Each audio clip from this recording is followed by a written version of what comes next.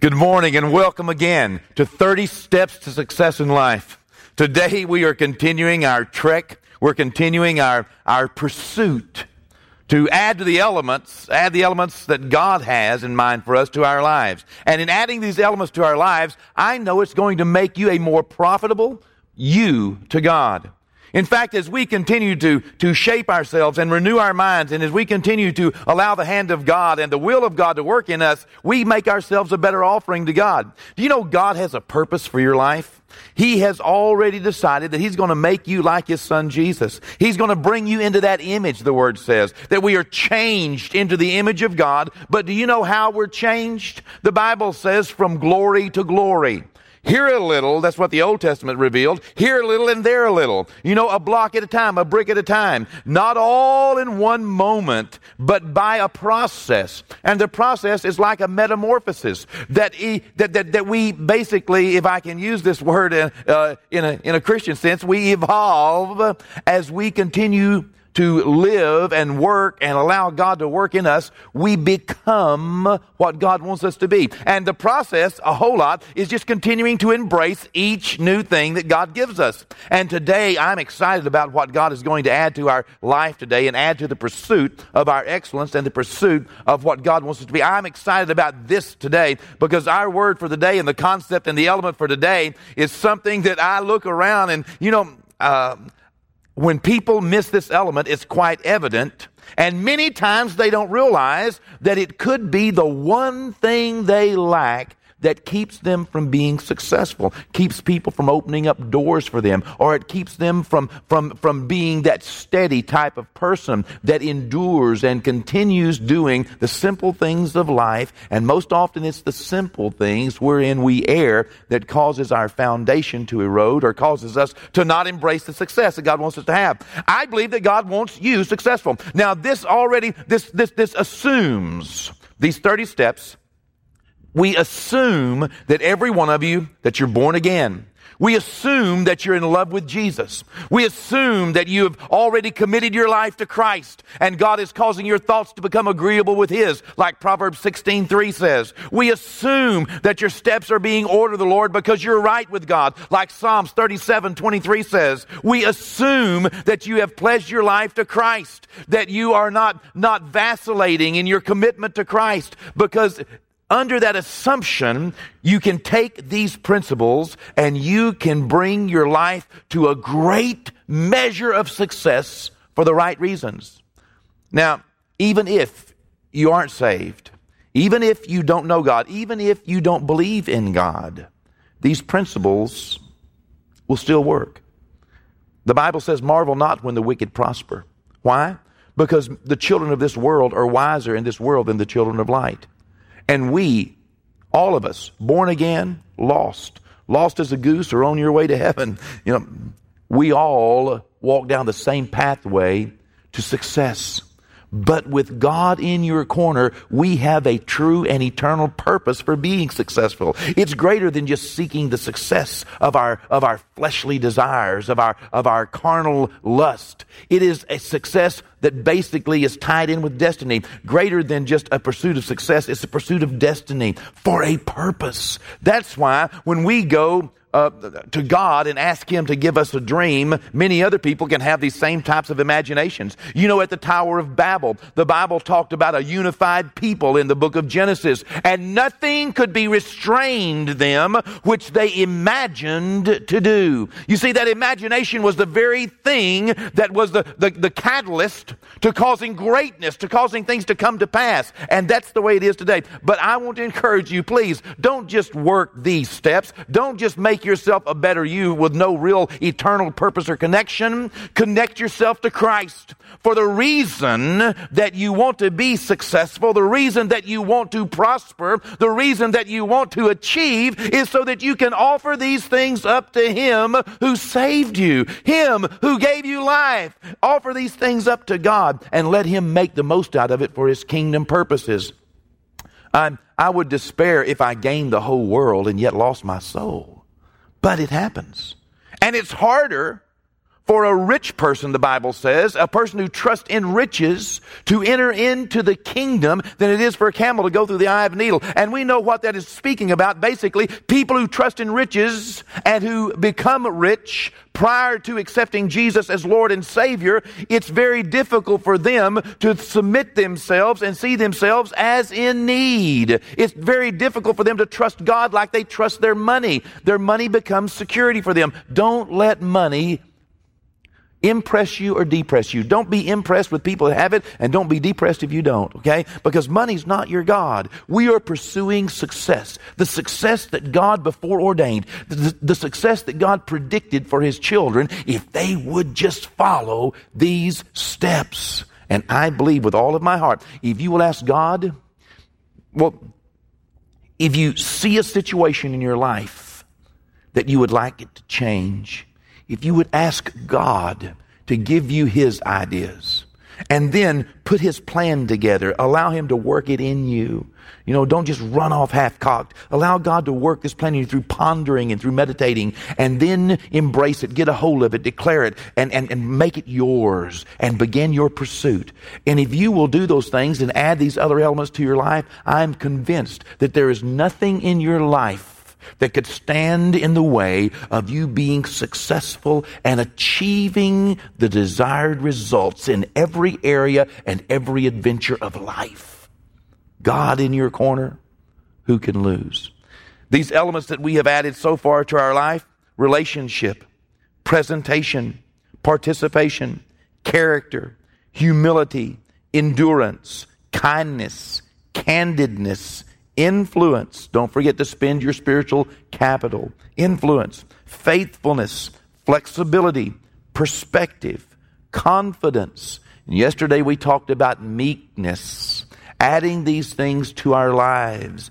Elements that make us more like God and more like God wants us to be. Okay? Today, I can't tell you how excited I am about getting to share this. I wish I could share it with all of the vim and vigor and the vitality that it demanded, but I don't think I can scream that loud. Even though I am that passionate, I don't think I can say it loud enough and strong enough and long enough to make the impact that it needs to make. So I'm going to have to trust that God explodes this in your heart, in your mind.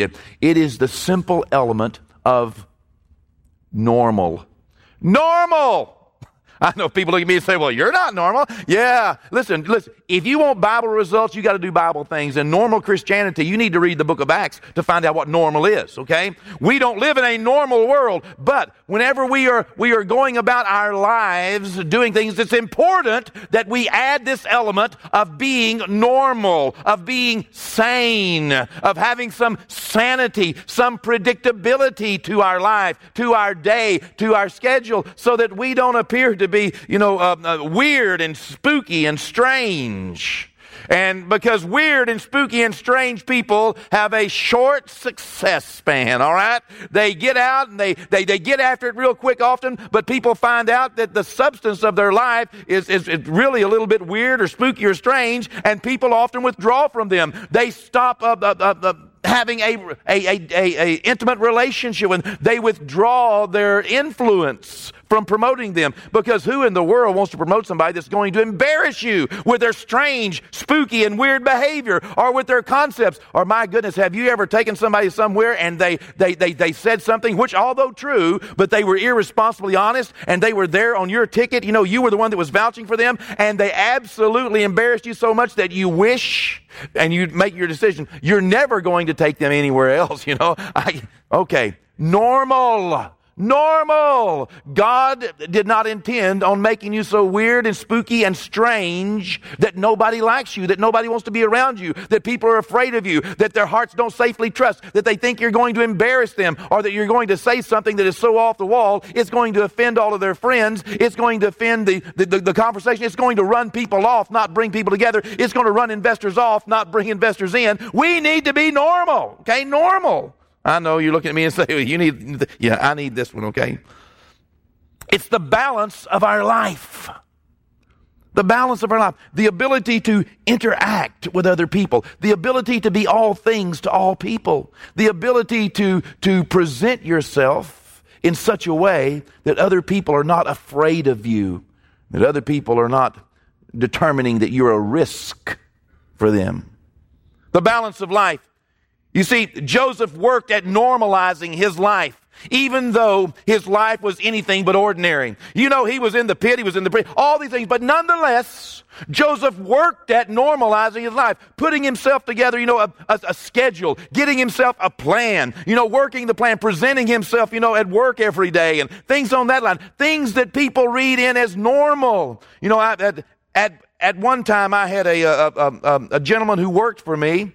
And when we would show up on Sunday mornings, and I depended on them to be there because it was the key individual. It was not in this place, and it was many years ago in a different place that no one can ever figure out. But this guy was a piano player in my church. And we would show up on Sundays and Sunday nights and Wednesday nights, and I never knew if he was going to be there or not. You know what he was doing? He would always tell me, and it was true, I believe in 100%. I do not doubt it. But for some reason, he would say, about 9:45 that morning while he was on his way to church, the Spirit of God would speak to him and tell him he needed to go home and intercede for somebody. So he'd turn around and go back home and intercede. And here we'd be, all of us at church waiting. No music. No music. I tell him, look, stop this. Please stop it. Oh, you wouldn't want me to stop doing what God called me to do, would you? God called you here. You got a job, okay? You're getting paid for this. Please be here. How do you deal with somebody that says, God told me? How do you deal with that? You know what I needed? I need somebody that was just a little bit more normal, okay? Because it was not contributing to our success. You know what I finally did? I had to find somebody that was more normal, okay? This guy was a bit weird, a bit spooky, a bit strange. I don't deny that God can speak to him, but why in the world every Sunday morning did God speak to this guy, or every other Sunday morning and Wednesday night? It just left us in such an environment that there was nothing we could do, because how can you go across that normal? Normal. If what you're doing is so out in left field of everybody else around you, then I would really check myself to make sure that I'm not missing a link somewhere, okay? If I'm not got this glitch somewhere that get counsel, get help, okay? It may not be God. It may be a lot of other things that's taking you down an abnormal path. You see, Joseph made a living, he made a life, and he made a difference. He was God's man, but nonetheless, he made a living, made a life, and made a difference. No matter who Joseph was at the office, he was just daddy when he got home. Let's look. In Genesis chapter 41, verse number 50. And to Joseph were born 2 sons before the years of the famine came, whom Asnath, the daughter of whoever that priest was of On, bore to him. Joseph called the name of the firstborn Manasseh, for God has made me forget all my toil and all my father's house. What's he saying? He's saying that adding an element of normal to his life, even though he had anything but a normal life, he nonetheless understood that the normal and the natural evolving of life would put him in a category to where he should be representative of all the other people that he knew. And so what did he do? Well, he got him a wife. He started having children, okay? And I'm not saying that everybody has to do that, but that was his attempt to bring some normalness to his life. His life was anything but normal, but that was his attempt to do what the natural flow of life was. And he had children. Do you know what his family, do you know what his normal did for him? It made him forget all of the pressures.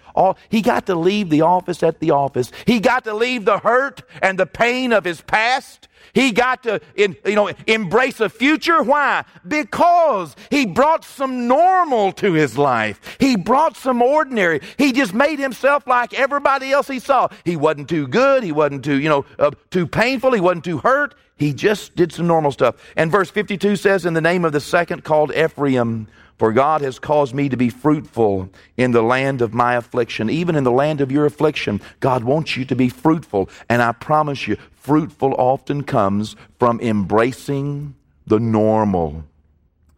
I have long since given up counseling some people who believe that God never intends for them to be normal. If for some reason God has chosen them to be weird, odd, strange, listen, God wants you to be normal. God wants you to be representative of the picture that He painted in Genesis and in the Garden of Eden. That's not to say that everyone is going to have children, or everyone's going to be a mother or father, or everyone's going to be married. That's not to say that. But it is to say that everyone should be representative of a sane, balanced, normal life. You ought to have a job. You ought to be bringing in an income.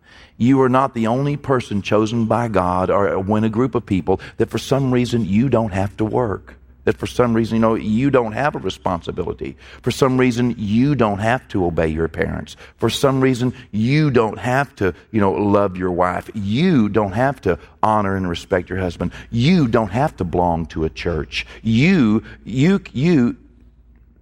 don't have to show up at work. You're special. No, you're weird.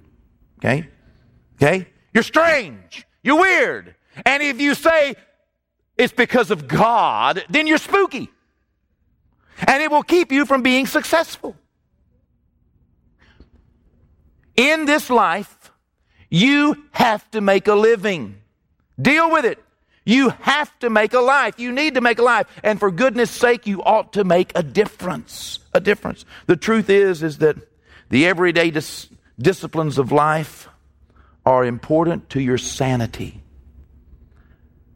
Remember, no matter who Joseph was anywhere else, the leader of the world, when he got home, I bet he was just daddy. These normal things will keep you sane and balanced. Let's make our confession this morning while we also ask God to keep us normal. And if you're not normal, if you're living out there in weirdo land, repent. Get help. Get counsel. It could be the very thing that's keeping you from accomplishing God's greatest day in your life. Let's make this confession together. Through Jesus, my Lord, I am more than a conqueror. I have the spirit of wisdom and revelation in the knowledge of God. My spiritual eyes are being opened so that I can understand my calling, the wealth of my inheritance, and the kingdom power available to me. I am the temple of the Holy Spirit. No unclean or impure thought can captivate my mind. No sickness or disease has a right to my body. No unholy spirits can seduce or deceive me. The Word of God is my meditation and my answer. I commit myself to God. He causes my thoughts to become agreeable with His thoughts. Because of this, everything I put my hand to will prosper. God has a plan for my life. He will succeed, and I am going to participate. What can you do about your day today? It's simple. As you continue to apply these elements of success to your life, you're going to find yourself growing in success, growing in influence, growing in prestige, growing in opportunities. As you grow, as you continue to see yourself more successful, you will go up a ladder. And as you go up that ladder, please keep in your pocket. Please continue to surround yourself with some normal people. People who knew you before you became successful. People who can make fun of you. People who make you ride in the back seat. People that add an element of sanity to your life. Because it's important that we stay normal.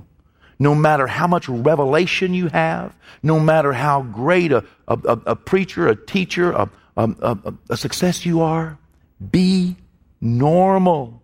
Don't be spooky, weird, or strange. Be normal. God bless you.